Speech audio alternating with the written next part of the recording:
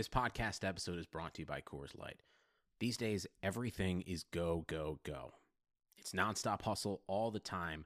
Work, friends, family expect you to be on 24/7. Well, sometimes you just need to reach for a Coors Light because it's made to chill. Coors Light is cold lagered, cold filtered, and cold packaged. It's as crisp and refreshing as the Colorado Rockies. It is literally made to chill. Coors Light is the one I choose when I need to unwind. So when you want to hit reset, reach for the beer that's made to chill. Get Coors Light in the new look delivered straight to your door with Drizzly or Instacart. Celebrate responsibly. Coors Brewing Company, Golden, Colorado. Today's episode of the Moran Analytics Podcast is brought to you by Pulse Cellular. Pulse Cellular was created to give a better option for everyone out there looking for premium wireless phone service for less cost with straightforward plans, no strings attached, no confusing fine print, no BS at all. They got you covered nationwide in the United States with unlimited talk and text, with premium fast LTE data plans, hotspot coverage at no additional cost in all 50 states, the Caribbean, Canada, and Mexico. Plans also include unlimited free Wi-Fi calls internationally when calling United States lines. There are no credit checks. There are no contracts. There are no overage costs. Like I said, no BS here. Go visit pulsecellular.com and find out for yourself that life is better with Pulse. And on that note, let's do it. If you're a loser, tune in and you'll be a winner. It's the Moran Analytics Podcast. Talking Buffalo sports, Yankees, WWE, 80s music, and pop culture. And now, here's your host, Patrick Moran.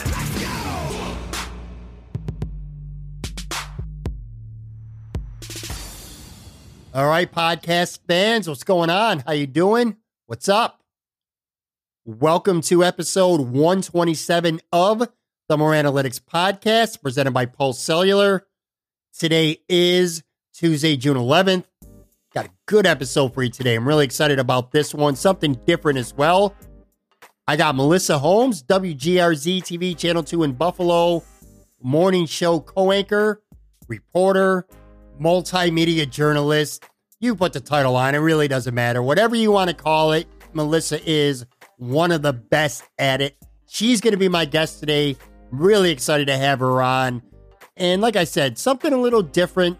Typically, my featured guest is involved in sports somehow, whether it's sports media or an athlete, something like that along those lines. And Melissa obviously is not, but I've always been a fan of hers and interested in her career. So we're going to spend some time talking about that. Of course, Melissa, if you're from the Buffalo area, you know she's been on TV now for about a good 14 years, the last 7 or so at Channel 2. She had a nice 7-year run at Channel 4 before going to Channel 2 in 2012. Early 2012, she went there.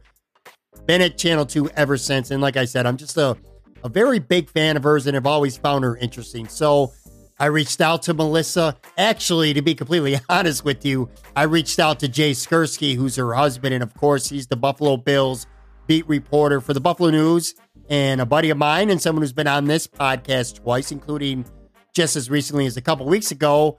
I told Jay to have Melissa reach out to me on Twitter so I could send her a message, give her some details, and told her that I would be very interested in having her on the show today. She did, and that's what we're going to do today. So I'm going to put her through the ringer a little bit, have one of those pull back the curtain type of interviews where the objective is for you fans out there listening to have an opportunity to get to know Melissa Holmes a little better beyond just the work that she does on TV. We'll spend some time talking about her growing up in Western New York.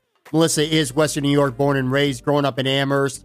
Talk about her childhood, the point where she knew that what she wanted to do with her life, what she wanted to become, why she went to Syracuse for college. Spend some time talking about her life around her job, her sleep schedule, which is crazy. Well, crazy to us, but to her, it's the norm. It's what she's known for quite a while now. Again, she's been on TV for the last 14 years, and almost all of them have been morning shows. So her sleep schedule is far different than the majority of us. We talk about that, some personal stuff, her relationship with her husband, Jay, how they met. That's a fun story, a close talker story. You're going to definitely want to hear that. Lots of fun things to talk about with Melissa. Like I said, just an interesting person, a true Western New Yorker, one of Western New York's biggest advocates. In fact, we talk about that as well. Lots to get to with her. Really fun interview. So I got that coming up for you. Immediately after my chat with Melissa, I have the debut of a brand new segment on this podcast. Yay! It's going to be called The Big Boy Theory. And just let me take a quick minute here and set this up. So I'm a big fan of a podcast. I don't know if you've heard it or not. It's called the 716 Sports Podcast. And basically what it is just a bunch of guys who get together. They tape on Monday nights, grab a couple beers, whatever it is they do, and they just shoot the shit talking Buffalo sports. And not just Bills and Sabres, by the way. They talk Bandits, Buffalo Buttes, soccer, all kinds of stuff like that. They do a really good job. Very underrated podcast, and it's out usually on Tuesdays. In fact, after you listen to this, go look for that. Again, 716 Sports Podcast. Anyway, not to keep plugging them. I like that crew, and out of them, Jeff Boyd is on that crew. I am a big fan of Jeff Boyd. He is an outstanding sports broadcaster, first and foremost. He does play-by-play for FC Buffalo, the Buffalo Buttes. I think he's done work with the Junior Sabres, UB hockey, stuff like that. He's just got a really good voice, and he's a very knowledgeable person with witty and intelligent sports takes. And I said, this is a guy that I really want to get on this podcast. So I reached out to him and I said, it would be great to have you on, not every week, but from time to time, and we'll just talk sports, primarily hockey. I want him to be my primary hockey guy. Now, I have other secondary segments on this podcast. If you're a regular listener, you already know. I got Pat with Pucks. I got the Running with Joe. I don't have a name for Aaron Quinn segment, but me and Aaron Quinn from Cover One, we get together sometimes, talk usually Buffalo Bills, NFL football, stuff like that. I really like Jeff Boyd as a hockey guy, so when I want to talk hockey, I'm going to be seeking Jeff out. And again, the segment's going to be called The Big Boy Theory. As much as I love Melissa Holmes, as interesting as she is, really didn't think she had Jeff Skinner takes. And with Jeff Skinner signing a 9-year, $81 million contract, I had to have him on. I'm talking about Jeff here to talk about that. So that segment debuts today. Busy episode, a lot to get to. I've already spent way too much time here babbling at the top. Let's get right down to business. Here is my chat with Melissa Holmes from WGRZ-TV Channel 2 in Buffalo, followed immediately by the debut of The Big Boyd Theory.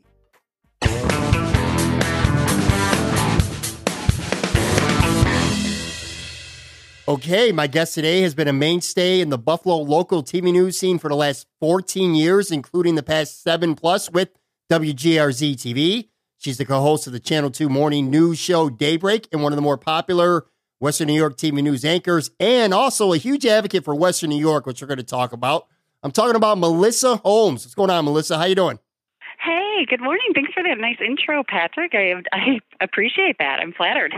Well, I'm flattered to have you on the show. Usually this is a podcast that I have a lot of sports media guests, but I wanted to do something different. Like I said, you're one of the more popular newscasters around, so I'm excited to have you on, and I kind of want to keep the format the same, though. I want to go back kind of to the beginning for you. You grew up in Amherst.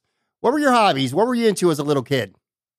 Yeah, I'm a local girl. I went to Sweet Home, and I was a total theater geek and, like musical nerd. So even though I went to Sweet Home, I did the musicals there, and then I also did musicals and plays and stuff with St. Joe's Collegiate Institute, which was really fun as a high school girl to be one of the only girls walking the halls of St. Joe's with all the boys. But they needed girls for their musical. So I spent a lot of time there. But I danced growing up. I always wanted to be a rockette. And so I had hoped to graduate from high school and maybe like take a year off from college and go audition to be a Radio City rockette. But I was actually too tall, which is shocking, but I was 5'11". I am 5'11 and a half, super, super tall. And the cutoff for Rockettes is 5'10 and a half. So my Rockettes dreams were dashed. I had to figure out another road. Now, were you a sports fan at all as a kid? Obviously, you married into sports, if nothing else. We're going to talk about that in a little bit. But growing up, I mean, you knew the Bills and Sabres were around. Did you follow them at all? Oh, yeah. But, I grew up thinking that your Buffalo sports teams and the Bills were just supposed to be that good. I mean, I was 8, 9, 10, 11 years old when the Bills were in the Super Bowl. And so, you grow up as a kid thinking, well, that's what football is. They're supposed to be, Jim Kelly and Thurman Thomas and this amazing team. Then reality really struck after that, and I realized that being a Buffalo sports fan is a little bit more painful than those glory years. But I loved watching sports. And also, I grew up in a hockey family. My dad played hockey forever, and then he coached Amherst hockey. My brother played hockey. So I kind of grew up going to hockey tournaments and just knowing what those 5 a.m. practices were like, because I was dragged to the rink with my dad and my brother. And we also have a racing family. The Holmes family up at Lancaster Speedway is a pretty famous name up there, with Ross Holmes, who drove Lazy 8, and then Bobby Holmes after that. Those are all my extended family members. So I have a pretty strong, sports background, but I'm tall and I have absolutely no coordination whatsoever. It's really sad, because Sweet Home, when I went there, had a legacy of amazing girls volleyball. Oh, yeah. Coached by that. Sally Kuss. Yeah, Sally Kuss was incredible, a legend. And she actually asked me not to try out for the team because I was so uncoordinated. So I wished I could have played basketball or volleyball, but that was just not in the cards for me at all. It's funny you mentioned that. I actually remember that Sweet Home girls volleyball era. You could make a strong argument that was the most dominating sports team in Western New York high school sports, male or female, of any sport. I mean, they never lost. I remember they never lost. Yeah. I mean, I don't really know what their records were, but you just knew this team was not a team that anybody could beat. And It was just, iconic in the sports world. And unfortunately, I played no part in that team whatsoever, or maybe fortunately for them, I suppose. We'll get to your career in a minute. It's obviously it's been a really good one. Let me ask you this, okay? Do you remember the first time where you started thinking to yourself that broadcasting might be something that you wanted to do with your life? When did you first get that itch? Were you a little kid? Were you in high school, college? When did that happen for you? Okay, so it's actually a really kind of interesting story about how I got into it. And I absolutely remember the first time I thought, gosh, I really kind of want to do this. So way back when I was in high school in the late 90s, reality shows weren't a thing yet, but PBS, public broadcasting, started putting together this reality show that I kind of describe as an educational Road Rules, like Road Rules on MTV, but it was an educational version of that for high school kids. So I was nominated by my AP European history teacher, Mr. Biscaglia, from Sweet Home, to compete in this educational competition where the winners, there were 10 high school students from across New York State. We were chosen to go and travel the state with a film crew and ask questions and do interviews and do these really cool activities. And then they'd make it into a TV show that would air on PBS and also become supplemental teaching materials for schools. And so I was selected. There were 10 of us. And so it was actually hosted by Mike Rowe from Dirty Jobs, Mike Rowe, who's really, really famous now. But back then he was a nobody. Right. And so he hosted it, and we went to New York City and did stuff on Broadway, and we did agricultural stuff in Syracuse, and then we did the Underground Railroad in Niagara Falls here in Buffalo. But being with the film crew and having to talk and write and ask questions and get my questions answered, it really that was the spark that made me think, gosh, I really kind of want to do this in some sort of way. And that's when I started to think about journalism. So that was my sophomore and junior year of high school. And I was like, okay, this is what I want to do, because I don't want to do theater. I don't want to dance. I don't want to do anything like that, because I really am not that good. So I don't really have a future in that. But I really loved writing and being in front of the camera, I guess you could say. And then just being inquisitive and knowing that if I had the right tools, I could, get my questions answered. And so that's kind of why I got into it. So that was called New York Expeditions, or New York Wired. And that was it. That was how my love was established. And then I knew that Syracuse had an incredible journalism school, the S.I. Newhouse School of Public Communications, and I set my sights on that and was like laser focused on getting into that really competitive school. And once I got in there, the rest is history. Yeah, you went to Syracuse for college. That's very common for media folk. Many sports media people that I know and that I've talked to before, they're from there. Is that the biggest reason why you decided to go to Syracuse? Also, I like asking people this question too. I don't know why. It just interests me. But were there other schools that you considered going to for college, or was it Syracuse 100% all the way for you? Syracuse was my number one school. I liked, obviously, that it's a good distance from Buffalo, too. This is my first time moving away, but I knew that I could come home on weekends if I really wanted to also. But the other great journalism schools are Northwestern and Arizona and UNC Chapel Hill. Those are all good schools, and Columbia. And so I also applied for Columbia, made it, was accepted, but I just knew that Syracuse was my greatest. If I could get into Newhouse, then I knew that I had to go there, and I would be an idiot for not going there. So you started to get known in Western New York around 2005. You went to work for Channel 4, but before that, some of the experience that you mentioned, a producer, WTVH in Syracuse, a reporter at Acre at WSYR 9. How much of those experiences help you before you ultimately would get a job in your hometown? Having that experience, being on air and just being in the business, how much did that help you early on?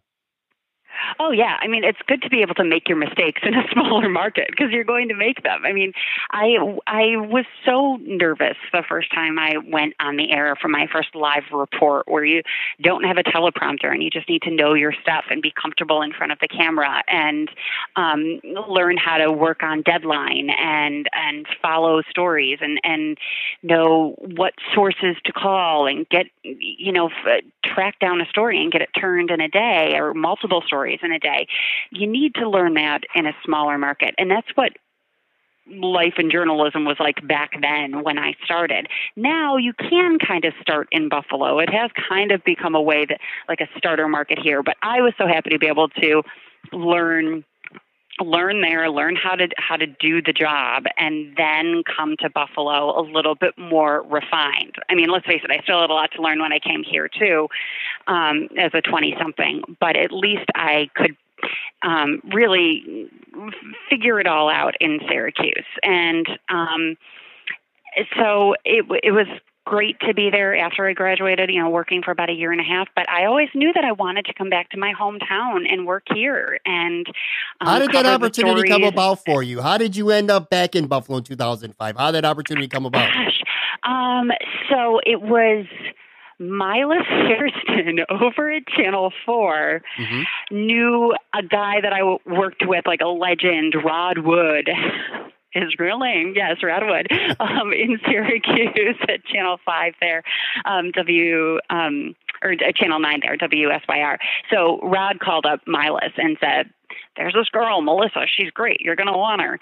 And so Milas put in a good word with the news director, but I actually applied for a job at Channel 2 and Channel 4 at the same time. I did not get the job at Channel 2, but I did get the job at Channel 4. So I took the job at Channel 4 and started on the Wake Up Show as the reporter there, and was at Channel 4 for 7 years, most exclusively in the morning. So this crazy morning shift is pretty much all I know.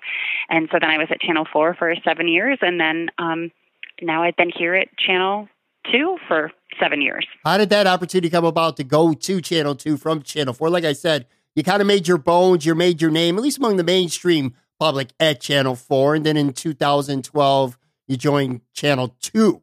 What was that process like for you? Was it a difficult decision? How did that play out for you? So, we work under contract here in Buffalo, Sure. and sometimes you sign a 2-year contract, 3-year contract, 4-year contract. My contract was expiring at Channel 4, and I just had a vision of where I wanted my career to be. I wanted to be a news anchor in Buffalo and have some longevity and feel like, and I wanted a mix of reporting and anchoring. And I just didn't know if that would be in the cards when I was at Channel 4. Right. They would have kept me on. I could have stayed there, but I just didn't think that it was in the role that I really wanted. So I, fortunately, the folks at Channel 2 knew that my contract was coming up, and I knew that my contract was coming up, and just the world's stars aligned, and I started talking with the folks over at Channel 2, and it just happened that they offered me something. I could take it back to 4 and, work this whole crazy contract world on my own because I didn't have an agent. Mm-hmm. And I just was able to make the leap over. And so actually when I started at Channel 2, I started as the 10 p.m. news anchor. Marissa Bailey was anchoring at the time, and she was leaving to go to Chicago, which was a great move for her. Right. And so I was able to kind of take over that 10 p.m. shift, and I was on that for about a year before Jody Johnston, another amazing anchor here in Buffalo. She decided that she just was kind of done with this business and wanted to try something a little bit more 9 to 5 and be there for her family. And so she was leaving. And so then I was able to move into the daybreak job. So I've been the daybreak anchor here now for 6 of my 7 years that I've been over at Channel 2. And it's crazy hours, but I love my job and being the news anchor in the morning on the daybreak show and then going out and reporting on stories afterwards. I shoot and edit my own stories. And so I have a little bit of flexibility and creativity, and I can do all of that in when my daybreak shift is over and the morning news is over. You're on the air like before most people get up. And the average person gets up. Yeah. I'm sure that took a lot of getting used to sleep-wise, what your sleep schedule is like. How long did it take? How big of an adjustment was that for you to say to be on the news at 10 o'clock at night? Now you're on the news, like I said, I think at 5 o'clock in the morning every day. How big of an adjustment is it getting used to your sleep? I drive to work when people are driving home from bars. I see a different world here in Buffalo. But the morning show and this shift is really all I've ever known. I mean, besides that 10 o'clock shift that I did for a year, I really have done mornings exclusively in my career. So I see 2:15 a.m. when my alarm goes off every day. That's 2:15, and that's the middle of the night for a lot of people, but that's like 7 a.m. for me. I just have to kind of change my frame of mind and change my thinking and just see 2 o'clock as my morning. So I wake up at 2:15, do my hair and makeup and stuff at home. We don't have people who do that for us. We don't have people with a wardrobe here and our hair and makeup glam squad. That doesn't happen here. So I do that at home and try to tiptoe around to not wake up my husband and son. Get ready at home, and then I'm into work at 3:30, and I'm on the air at 4:30. And the shift, the show goes from 4:30 to 7, and then we do news cut-ins throughout the Today Show, like little local news updates, and those go till about like 8:30. But I actually stay here and work until noon each day, so 3:30 to noon is my schedule. Then I go home. I try to take a nap because I usually don't go to bed until about 10, so I sleep from 10 to 2:15, which is just not enough sleep for anybody. Right. 4.5 hours of sleep. So I try to take a nap, and then my son comes home from school at 2:30, 3 o'clock, and then I'm mom and wife the rest of the day and have a pretty, long day entertaining a 5-year-old and feeding a husband and doing stuff around the house and doing errands. But it's really, in this business, it's like really the only shift that I could do to work full time and be a wife and a mom full time. But it's also nice because if I want to go to a Sabres game or if I want to go to a little league game or, go take in a show at Shay's in the middle of the afternoon or middle of the week in the evening, I can do that because my evenings are free every day. So it's kind of cool that there's some flexibility. But yeah, I would be lying if I didn't say I was tired every single minute of every day. It just fascinates me, that schedule, whether it's yourself. I've talked to like some of the sports radio morning guys who are similar to you. They're on the air. Well, you're on a little early, in fact, a lot earlier, but they're on at 6 a.m. So their sleep schedule is completely different. It's just fascinating to me. But like you said, you get used to it. It becomes second nature. It's what you know now, and you plan your life around, and you make the best life around your schedule. And obviously it works out for you well. You get to do a lot of things that maybe you wouldn't do if you were working a 9 to 5. Exactly. Yes, it's nice being able to go out to dinner and have some flexibility. And on the weekends, I am not like my former co-anchor, John Beard. He would still get up at 2:00 in the morning on Saturdays and Sundays. That's not me at all. If I'm allowed to sleep in, I'm going to be sleeping in and trying to catch up on the sleep that I missed throughout the week. I actually, notoriously, before I had kids and I'd go out drinking a little bit more. I'd go to bars at night, and Sure. I would literally fall asleep on the shoulders of friends. One of my friends, Joe Scarcella and Mike Sengbush, both of them. I would fall asleep. Gordon's doesn't exist anymore. The bar was Gordon's, and people would come up to Jay, my husband, who was my boyfriend at the time, and say, like, "What did you do to her? Did you drug her? Is she like super wasted?" But it was just me, just literally sleeping because I was so sleep deprived. But I still try to manage to go out and have fun. Sure. Now, I'm sure there's plenty of cool things about your job. What do you consider the coolest part of your job? What's the number one thing that you like about your job more than anything else? I just think it's meeting people who have stories to tell. I mean, I just get to meet the coolest, most inspiring, fascinating people in Western New York, and I get to tell their stories and sit and chat with them and share what's exciting about them with our viewers. I mean, yeah, I also am a part.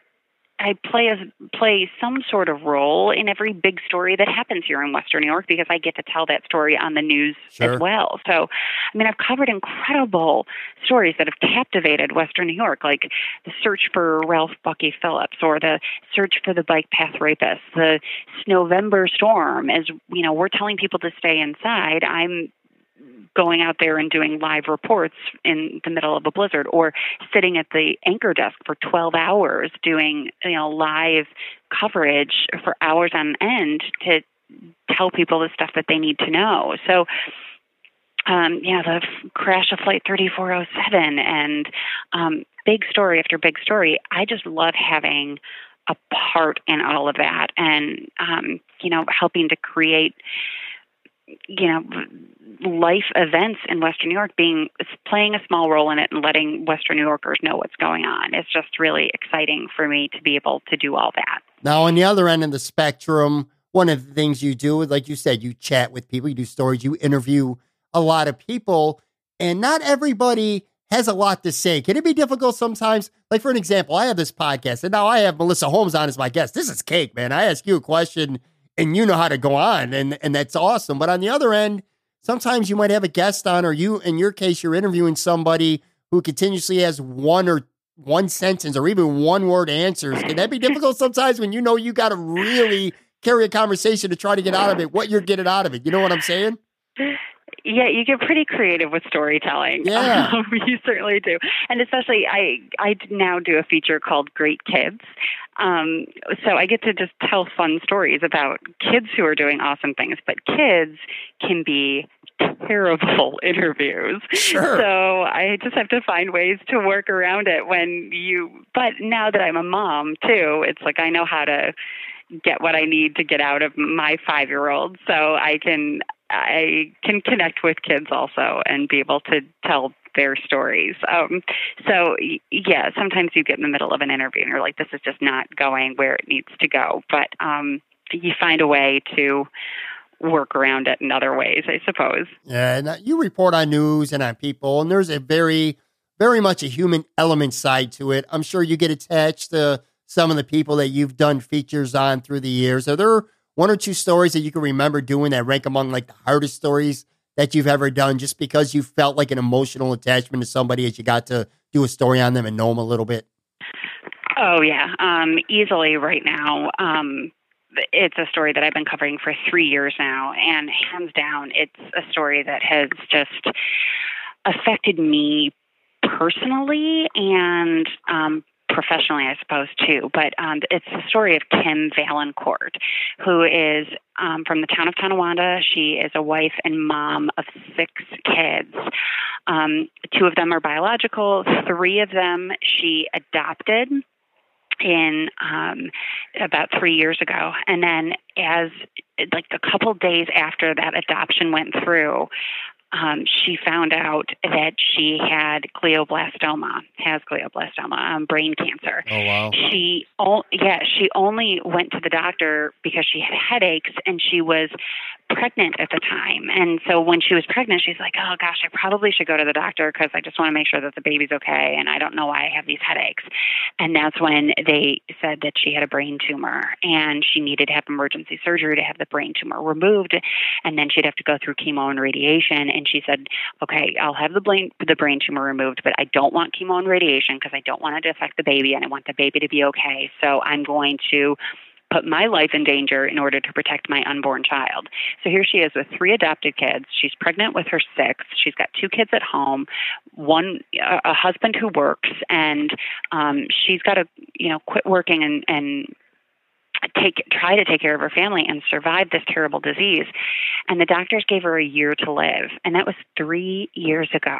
So she is a miracle. She's a walking miracle. Yeah.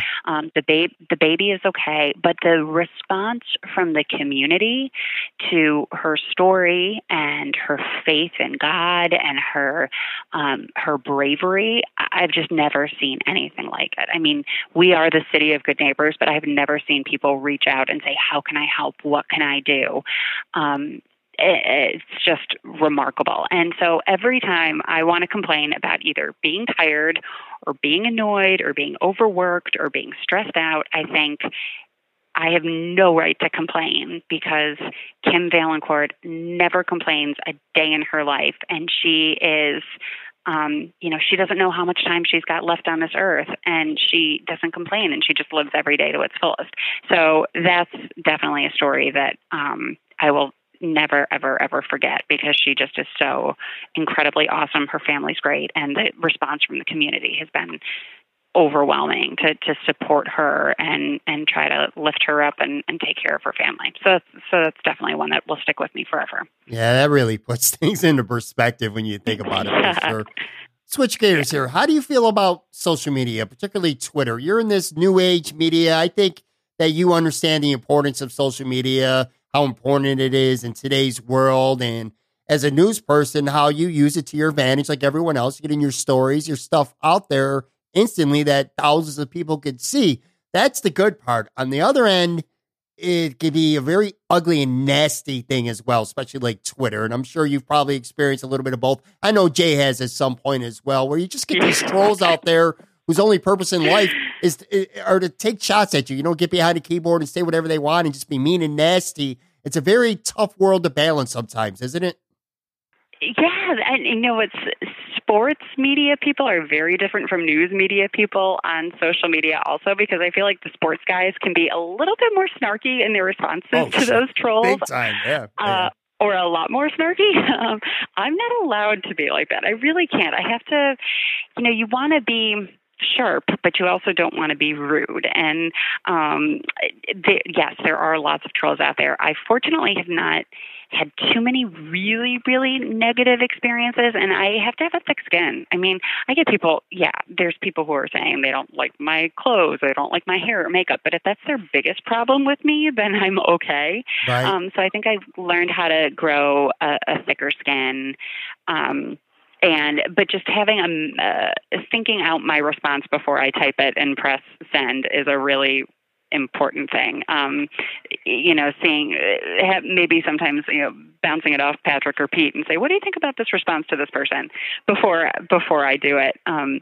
But social media is also weird because I have to use it for professional reasons, but I also do it for personal reasons too, and sharing stuff that I'm doing with my husband and my son. And I know that the viewers like to see that personal side of me and the home side of me, definitely, and not just the on-air side. So figuring out that balance of what is, too personal or private, or what I should share is kind of interesting also. And I sometimes, I certainly have to bounce stuff off of Jay and make sure he's also okay with pictures that I post of him before I put them out for my 13,000 Twitter followers and whatnot. So right. It's an interesting dynamic. Who are a couple of your biggest influences in the media? Like people that have influenced you the most? Okay. So, there's a ton of professors that I've just idolized, but I think growing up, I would watch Katie Couric and Matt Lauer on the Today Show, and I was like, God, I want to be like her. She's just so smart, and she's just so bubbly, and she's so fun, and but really, really smart. And so I loved watching Katie Couric and just kind of idolized her and said that, that's who I want to be and what I want to do. And I'm trying to think who else. I love watching 60 Minutes. I will tune into 60 Minutes or tape it every single Sunday because I just think that those long form, smart stories are just so important. And that kind of journalism it doesn't really exist other than that format. And so I love that. And, I just am a local news fan also. So every time we go on vacation or I'm visiting a different city, I love to see how other stations do local news because there's such a difference between the 24-hour news networks like CNN and Fox News and the networks, and then local news is a completely different animal. And that's why I love staying in local news. A lot of people ask me, do I ever want to go national or bigger markets or network level? And it's not my cup of tea because I really feel like connecting with a community and my community, my hometown in particular, is just what I want to do and where I want to be. So that's why I love just watching and appreciating people in other local news markets. Well, let me tell you what, I've lived in Buffalo most of my life, and then I moved to Florida a couple of years ago, and the local news in Florida is not as good as Buffalo, man. I'm not just saying that because I got you on the air with me right now. I mean it. Buffalo local news, I think some people take you guys for granted.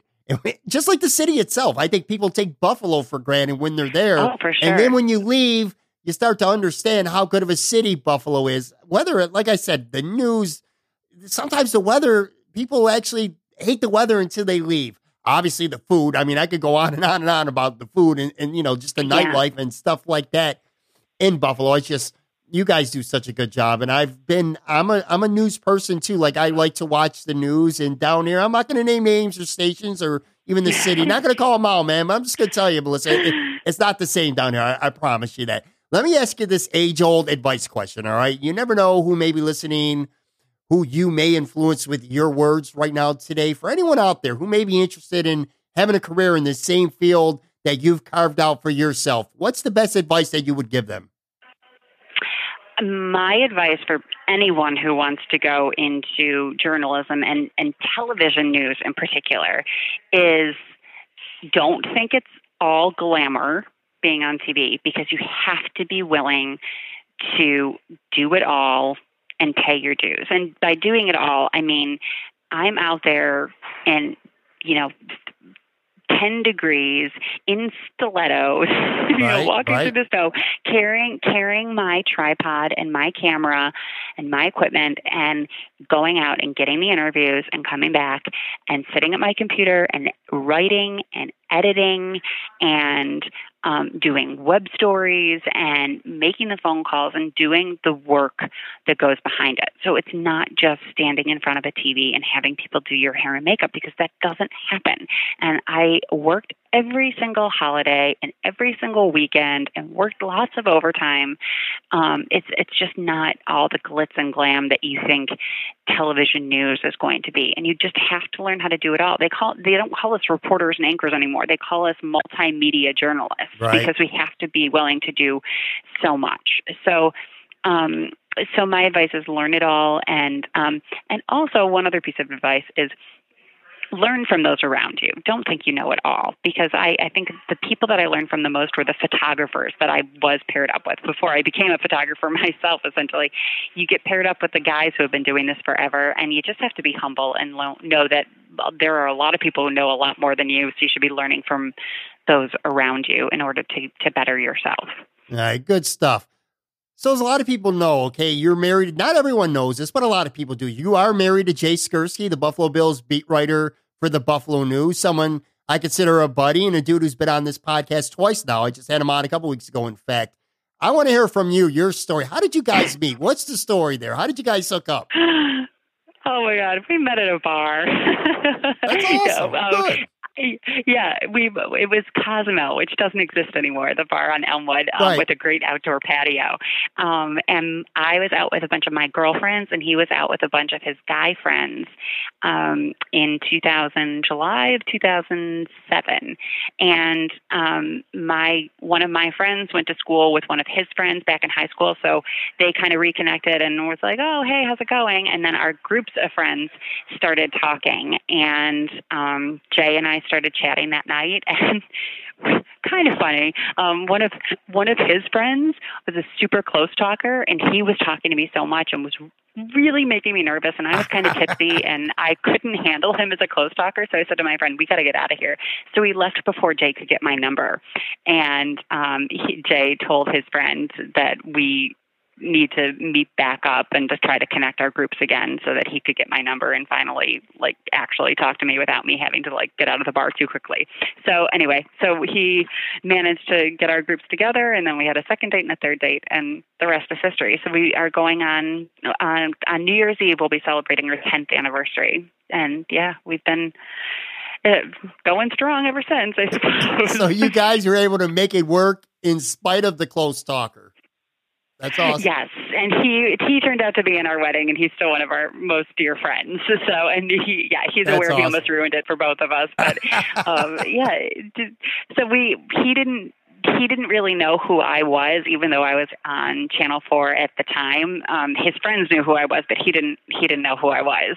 And I really didn't. He actually wasn't at the Buffalo News yet. He was still at the Niagara Gazette covering the Bills, but he was at the Gazette. So he hadn't made that switch yet. But we both kind of have an appreciation for each other because we know what the journalism field is like and the media world. And so we kind of connected on that level, certainly right off the bat. Now, have you gotten comfortable and used to being recognized, I'm sure, pretty regularly? You've been on TV for a long time. People know your face well. Whereas with Jay's a sports writer, and that's just typical of sports writers. The people see their words. They don't always see their faces, but they associate your face with you because you're on TV all the time. Has it been was it a process for you to get used and comfortable to being noticed, when you go shopping or go out to dinner or wherever? I'm sure people notice you plenty.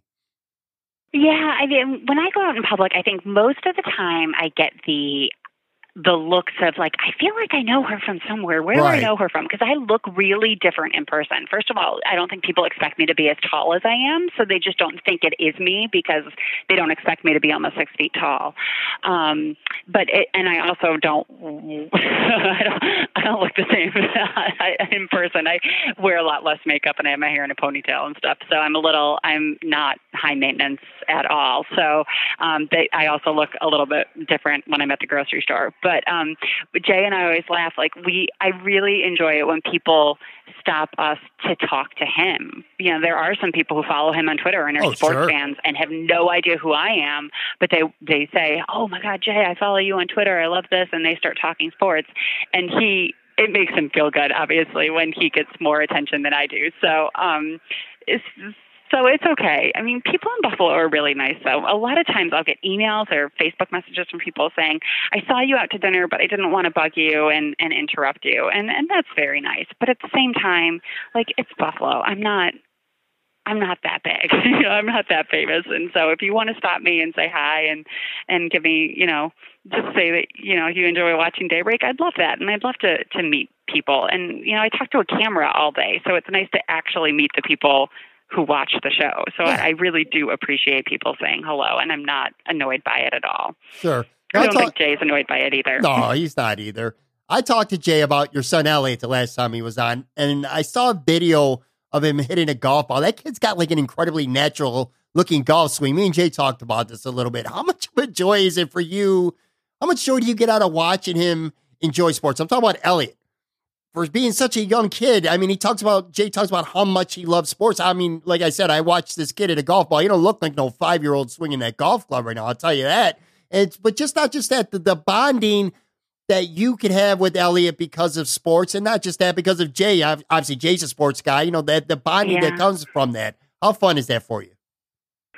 It's incredible. Like, first of all, I've never seen a 5-year-old hit the golf ball like Elliot. So that just blows me away in and of itself, that he can outdrive me. He crushes it. He crushes the ball. He crushes it. And he just gets up and he swings. And it's totally natural. He's never had a lesson in his life. And and it's not just driving it. It's like his iron shots. He gets under it. He gets it up in the air. He can aim it. He knows what he needs to do. And he's just been a natural since he was 2 years old. I mean, we took him to the Dome and he would just crush these balls and never miss them. So it's just this innate kind of weird talent. And he's in tournaments now. And that's fun because I'm a nervous wreck. I'm biting my nails off. Jay's caddying for him, and I hear him like saying swear words under his breath, but not trying to let Elliot know he's upset when he's got a bad shot. But Elliot just has a blast. He has so much fun with it. So it's great that he loves the sport. I love that golf is a non-contact sport, and you have to be a gentleman when you're out on the golf course, and he knows all of those rules. And as a 5-year-old, teaching him to be patient as he was waiting for somebody else to putt that might take a little bit longer. You know, he's learning a lot of skills that will help him as he gets older. And he's also an amazing baseball player. This coordination, the eye-hand coordination with him being able to hit a ball is just crazy. And so it's fun to be able, I'm learning how to be a boy mom, because as we talked about earlier, you know, in the podcast, I grew up dancing and theater and all that girly stuff. So now to be able to play catch with my son and learn the golf rules so I know what I'm doing if I have to caddy for him, it's fun for me, and it's really good bonding. So I'm enjoying this new world for me of not just watching sports, but, you know, being a part of them some way with Elliot. Last question here, and then we're going to wrap with the lightning round. One of the things I really like about you is that you're one of, like, Western New York's biggest advocates around. You're always out and about, and I'm not just talking about work. Like, you're emceeing events, you're doing a lot of charity stuff, things like the art festival. I mean, you pretty much are out and about everywhere. You're just a big Western New York advocate. Like I said, what is it to you about Western New York that you love so much? You pretty much have spent the entirety of your life there. Like, if somebody, all right, let me ask you this. If somebody who's never lived in Western New York before was thinking of relocating, I feel like, and they asked me what it is, I would say, talk to Melissa Holmes. You know what I'm saying? Oh. She'll sell you on Western New York. What is it about Western New York that you love so much? Well, I mean, I think that, you know, Buffalo has this nickname of being the city of good neighbors, and we truly, truly are. We live and breathe that reputation, and it just makes me so proud that people will go out of their way to help each other in this city and to celebrate each other. When there's something good happening, everybody in Buffalo just wants to be a part of it, whether it's the food or the sports or the the ways to celebrate the weather and the changing seasons here. There's just always something to be proud of. And I think the fact that Buffalo's gotten such a bad rap across the country as just being, you know, a terrible city, it just makes you want to prove it even more that we're not that way, and that we are up and coming and growing and just a cool city. Like, I lump Buffalo in with Austin and Charleston as being like a city that just is kind of underrated, and it's just so cool. There's just great people, and the people are the backbone of this city. And we had a bright future. We had a bright past. I know that we've got a bright future too. The resurgence in this city is something like I've never seen, and I'm just so excited to be able to be part of it and to raise my son here and to keep my family here forever. I love this city. And so, yeah, I am one of the biggest cheerleaders, I think, and I love every part of that. You just sold me.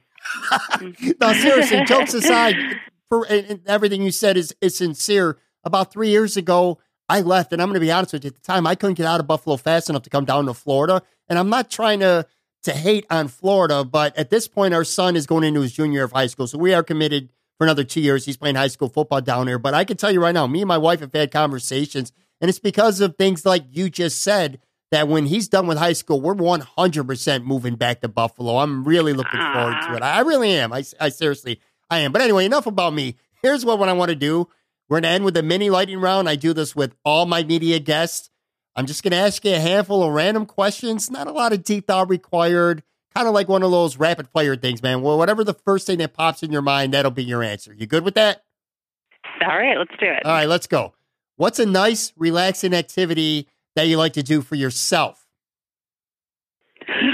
Watch The Real Housewives of Beverly Hills with a glass of wine on the couch. There you go. Okay. What's your favorite city that you visited? Favorite city. Jay and I went to Greece together, so it's a country, obviously, but we went to Mykonos and Santorini. But Mykonos is this amazing party city in Greece, the most beautiful city I've ever seen, and the most awesome nightlife. So Mykonos, for sure. All right, that's cool. Who was your first celebrity childhood crush that you can remember? Your first real, true celebrity crush? Oh, my God. It was Mark Paul Gosselaar, Zach from Saved by the Bell. Yep. All right. But then I also switched between Zach and Mario Lopez. So I was back and forth between the two. But I was Team Zach most of the time. What movie have you rewatched probably more than any other? Probably The Notebook. Yeah. Chick flick, Sabi, yeah, love that one. And Anchorman, of course. I mean, I've probably seen Anchorman 5,000 times. All right, this one might be a little tough. Name a TV game show that Melissa Holmes could potentially dominate, whether it's a current TV game show or a past one from when you were a kid. Name a TV show that you would have loved to have been on that you think you could have done well. Okay, I'm shockingly good at Wheel of Fortune. I really am. I can fill in those categories really, really quickly. Jay and I actually do play Jeopardy every single day during dinner. We that's our routine. So, wow. But Jay and I are like equally good at Jeopardy. But I also am pretty good at like the $100,000 pyramid. I've always wanted to be on a game show. That's like one of my like bucket list things. Is I really, really, really want to be on a game show. So hopefully we can make that happen one day. All right, here we're going to wind down. This might be a tough one. I don't know. This is Fantasyland, okay? You're on stage at karaoke, and in this world, you're the best singer in the bar, man. You grab the mic. What song are you going to rock out that's going to get the crowd on their feet singing along to you? What's Melissa Holmes' signature karaoke song in her own mind? Oh, no. God. Let's see. I love... okay. I currently can do... Wannabe from the Spice Girls. That's like, oh no. And I love Don't Look Back in Anger by Oasis. I love that one. All right, that's good. All right, last couple here. We've spent a lot of time talking about your career.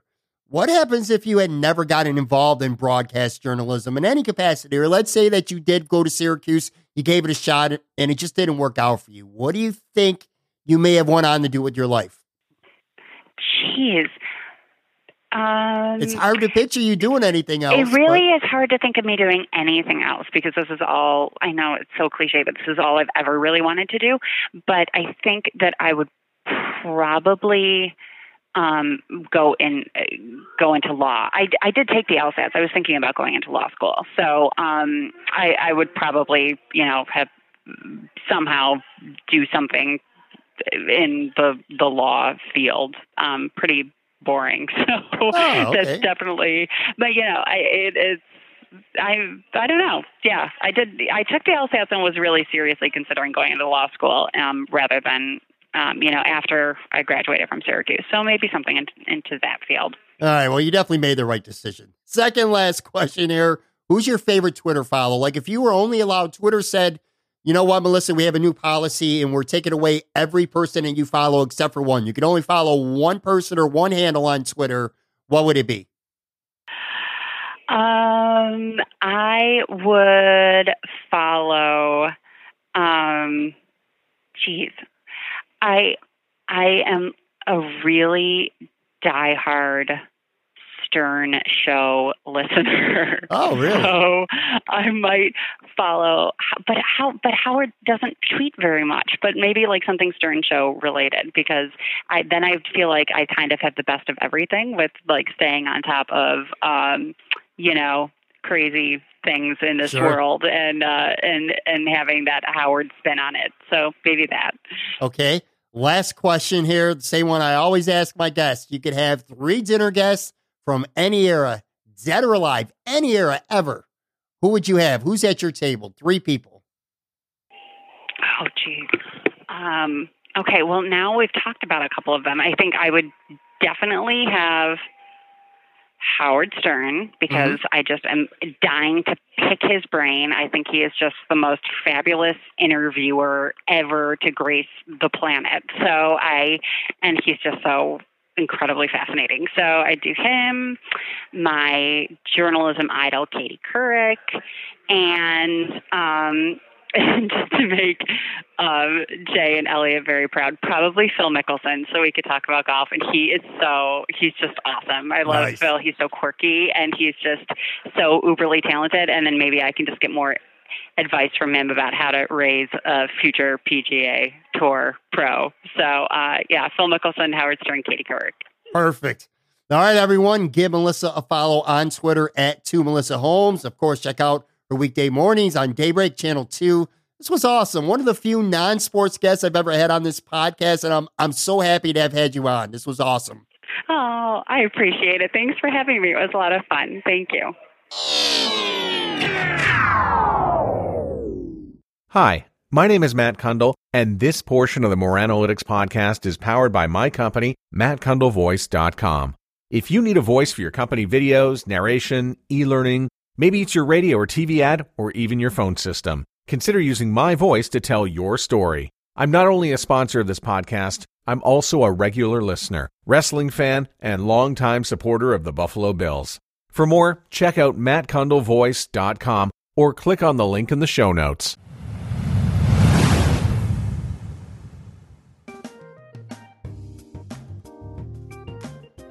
All right, time for a brand new recurring segment on this podcast. I'm going to call it The Big Boy Theory. It's not at all a ripoff from the famous TV show.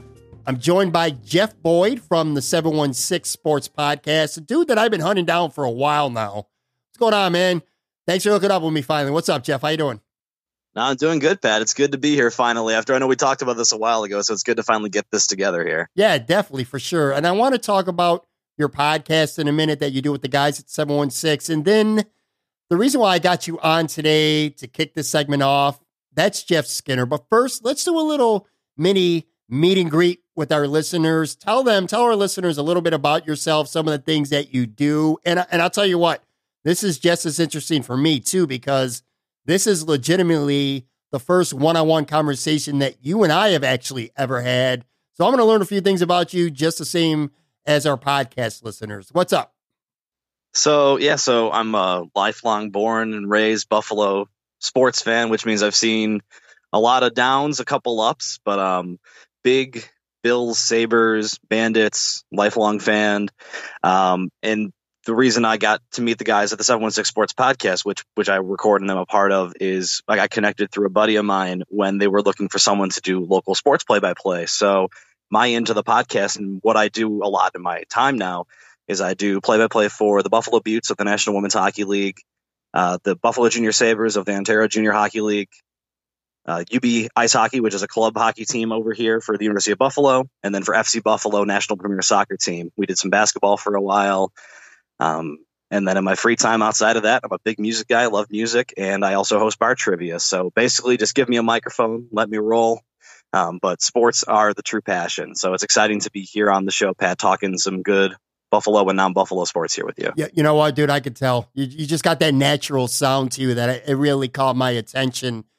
The 716 Sports Podcast, I enjoy that immensely. It's on most of the time you guys get together on Mondays and you record an episode that drops on Tuesday mornings. The same as this, exact same as this, actually. And one of my favorite things about the podcast that you guys do is there's plenty of Bills and Sabres talk, don't get me wrong, but it's not exclusive to just those two teams. I feel like for somebody like myself, and I'm being completely honest with you here, man, I'm not much of a Bandits guy. I know next to nothing about FC Buffalo, except that Nick Mendola, a guy who I really like, is involved with that. The Buttes, I knew absolutely nothing about. I could have named you two players on that team, with the exception of listening to your podcast. So I feel like when it comes to those teams, besides just the mainstream Bills and Sabres, in some ways, I feel like I'm kind of getting an education when I tune into that podcast every week. Is it a lot of fun to put together? Like, what's the process? You guys just hook up on Mondays, shoot the shit? Like, do you have a little outline that you guys are going to go through? How many notes do you have, or do you guys just do a lot of winging it? I mean, to be honest with you, I walk in completely blind with a beer in hand, and I just sit down and talk. Once we get to the actual podcast itself, we have like a Slack chat that's going throughout the week. So we're always communicating with each other. I work with two of the guys from the podcast, so we see each other 4 or 5 days a week, as it is anyway. But at this point, I think it's more fun. We know what we like. We know we want to talk about, what Bill's topic we want to talk about, what Sabres topic, what Bandits player we're talking to. But outside of that, we try to keep it more natural conversation. We don't want it to feel forced or regimented or scripted. It's just, we want you to feel like you're just in a room talking with your buddies, talking sports at a bar, which is how we outline the show when we begin. And we try to keep that feeling of it as we move forward with the show. Now, I had some of you guys on this podcast right around Christmas time last year. You were on, Justin, Mike, Steve. And like I said, man, I'm a big fan of the podcast, and I like all those guys, but I'm especially a fan of your voice, and your takes just really caught my eyes, or I should say my ears. You just have that. There's just some people are natural at doing it. I don't need to hype you up, man. People are going to find out for themselves that are listening to this as we start to get into stuff today and in future segments and stuff like that. But do you feel like just speaking and talk, whether it's covering a game or just talking sports, it just comes nice and easy and natural for you? You know what I mean? Yeah, it's always something I wanted to do. Like when little kids want to become like a fireman or a policeman or something, I always wanted to be specifically a sports broadcaster, commentator. I wanted to be Van Miller or Rick Jeanneret.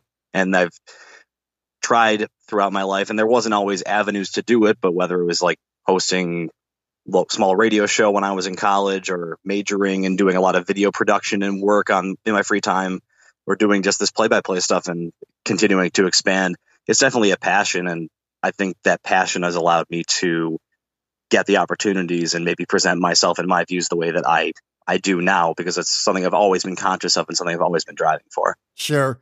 Now we're taping this segment here later on Monday evening. You're going to be taping with your guys at 716 right after.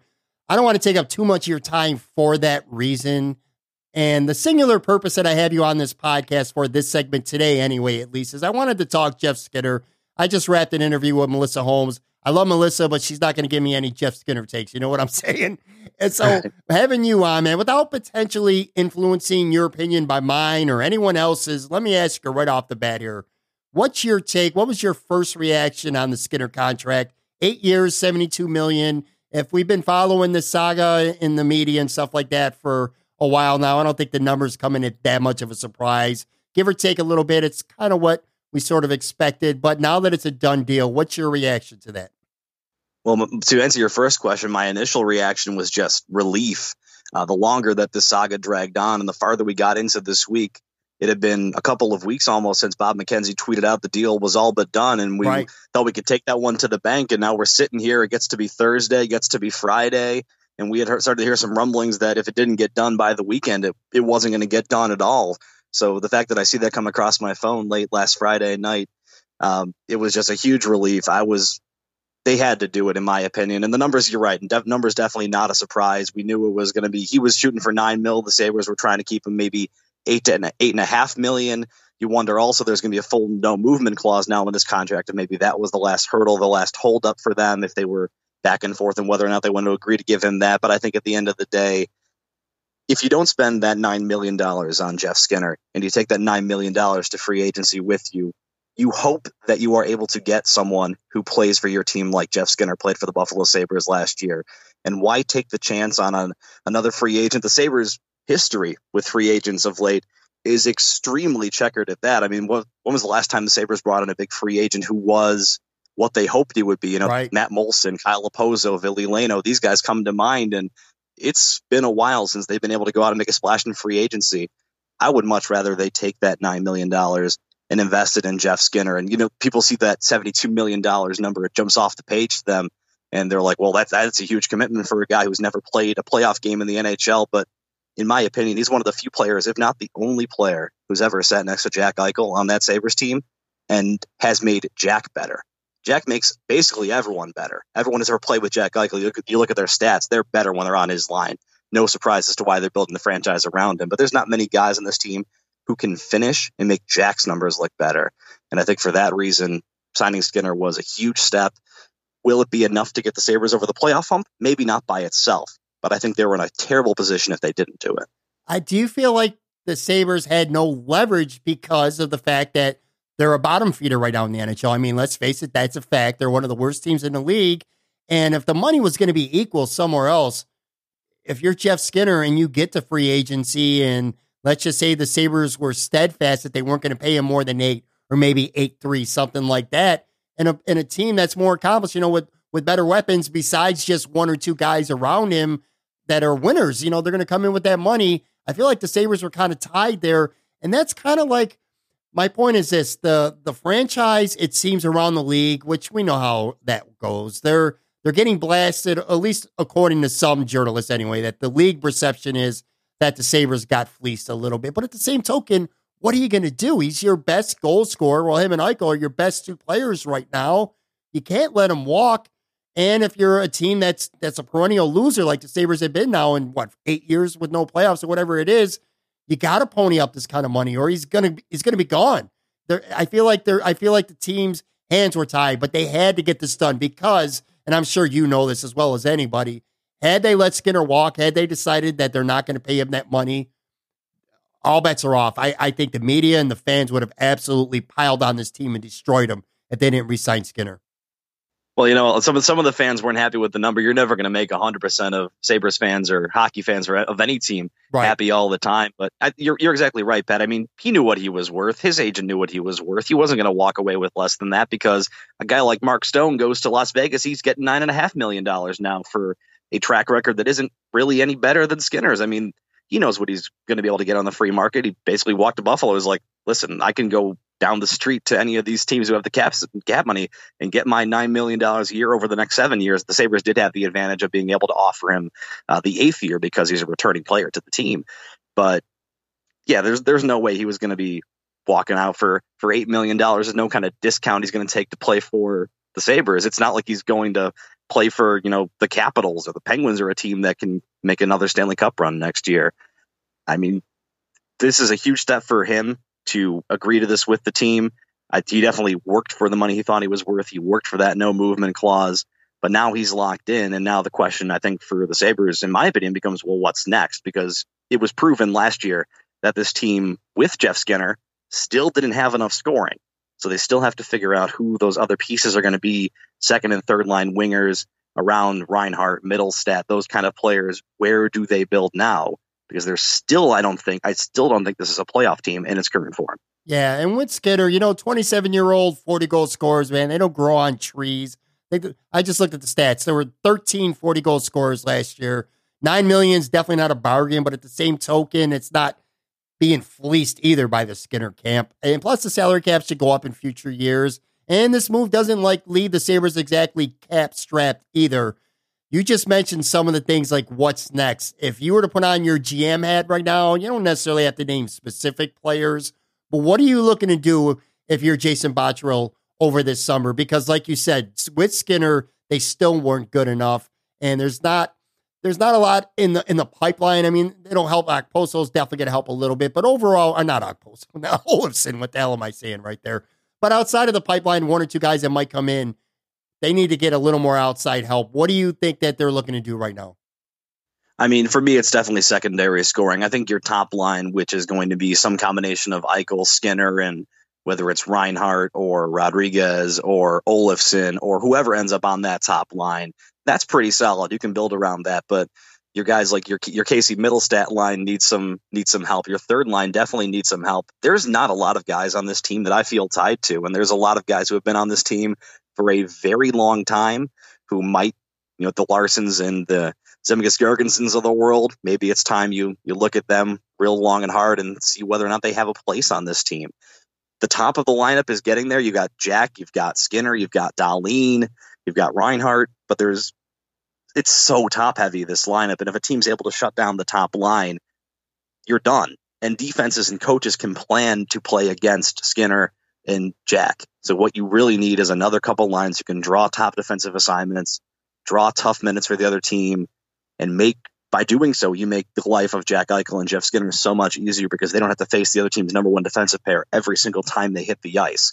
And Skinner's a guy who, on top of what he's done, he's only missed 3 games in the last 4 seasons. There's an old saying that goes, the best ability is availability. If you're not on the ice, then what are you able to do for your team? He's a guy who looked like he tore his knee up in a game that I was at last year, and everyone started going into panic mode, came back and finished the game. He's a very tough, strong goal scorer, but you need more of it now. I think you need second and third line, wingers especially, maybe a third line center if there's someone who's out there, or a second line center, depending on what your opinion is. If you're Jason Botterill, what your opinion is of Casey Middlestat. And then maybe a little bit more fleshing out on the defense. You hope that Lawrence Pilot, maybe now that there's a coaching change, Lawrence Pilot doesn't get sent down for every little mistake he makes next year, and he can be up here with Dahlin. Maybe now Ristolainen doesn't have to play so many top minutes all the time and can settle into a more second or third pair role where I think he will excel. Maybe they look to moving Ristolainen. I don't think those rumors are going away. And the final thing you have to think about is, what's your goaltending situation for next year? Do you think that Carter Hutton and Linus Ullmark are the answers of the future, or do you start maybe looking towards Ukko-Pekka Luukkonen and maybe starting to make that transition here as well? Yeah, one last Skinner thing here too, by the way. For critics out there, he had a 40-goal season and he gets all this money. I would say that it's not like he was a bum before last season. He did have 37, 33, 31, and 28 goal seasons prior to last year, so he knows how to find the back of the net. But just for the sake of discussion here, okay, and you want to play devil's advocate, let me ask you this as we start to wind down here.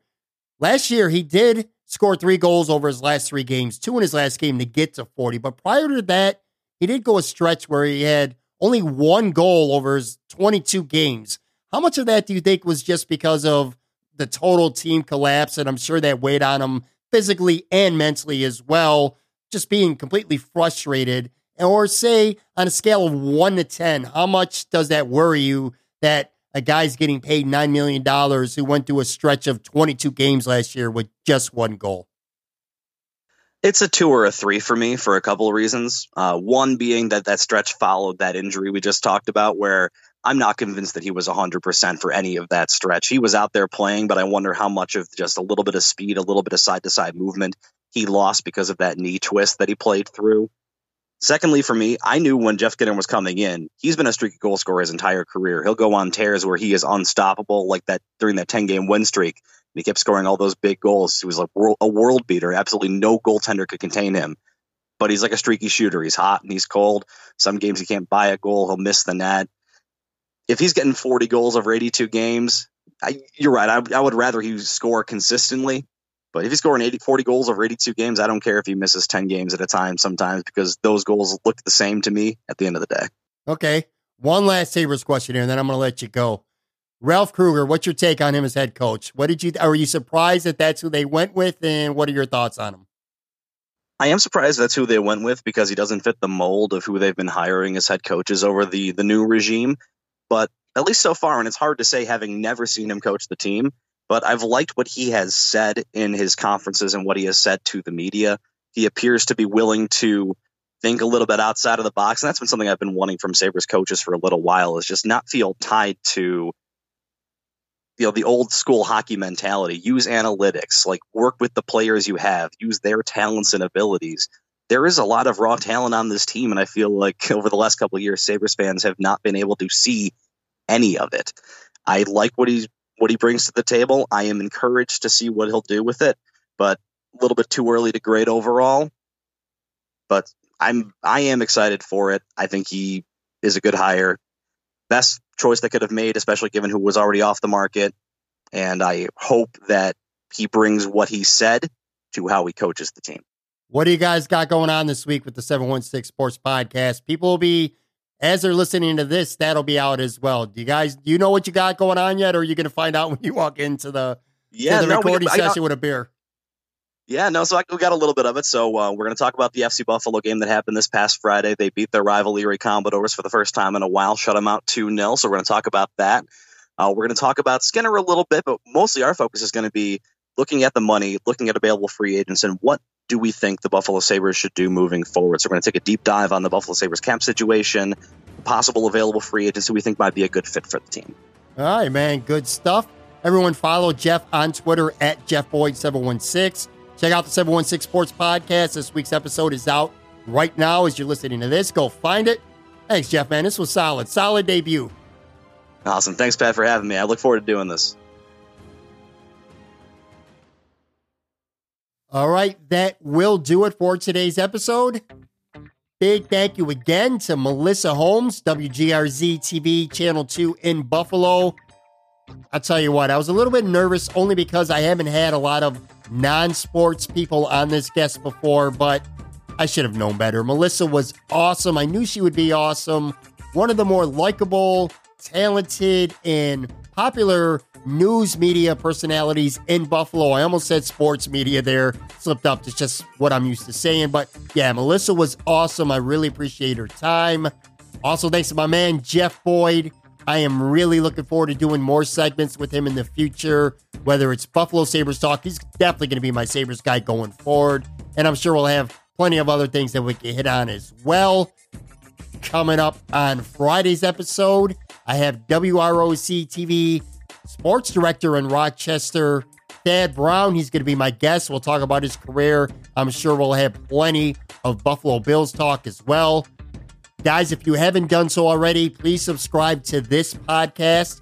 When you subscribe, new episodes automatically get sent directly to your phone or to your computer within just minutes of the release. I have a new show every Tuesday and every Friday, and the benefit of subscribing is that you'll get that episode before anyone else does. Also, if you could, take a quick second, rate and review the show. I say it pretty much every time at the end of the podcast because it's true. Doing so, it really, really helps me grow this podcast tremendously. You can find us on Apple Podcasts, Google Play, iHeartRadio, Stitcher, Spotify, pretty much anywhere that future award-winning podcasts are found. Last but not least, don't forget to follow me on Twitter at PatMoranTweets. Thanks again for listening. I truly appreciate each and every single one of you. Having a guest like Melissa Holmes on today, I'm working on trying to go beyond just sports all the time. I'd like to mix in some interesting personalities as well. Melissa was definitely one of them. Anyway, again, thanks for tuning in.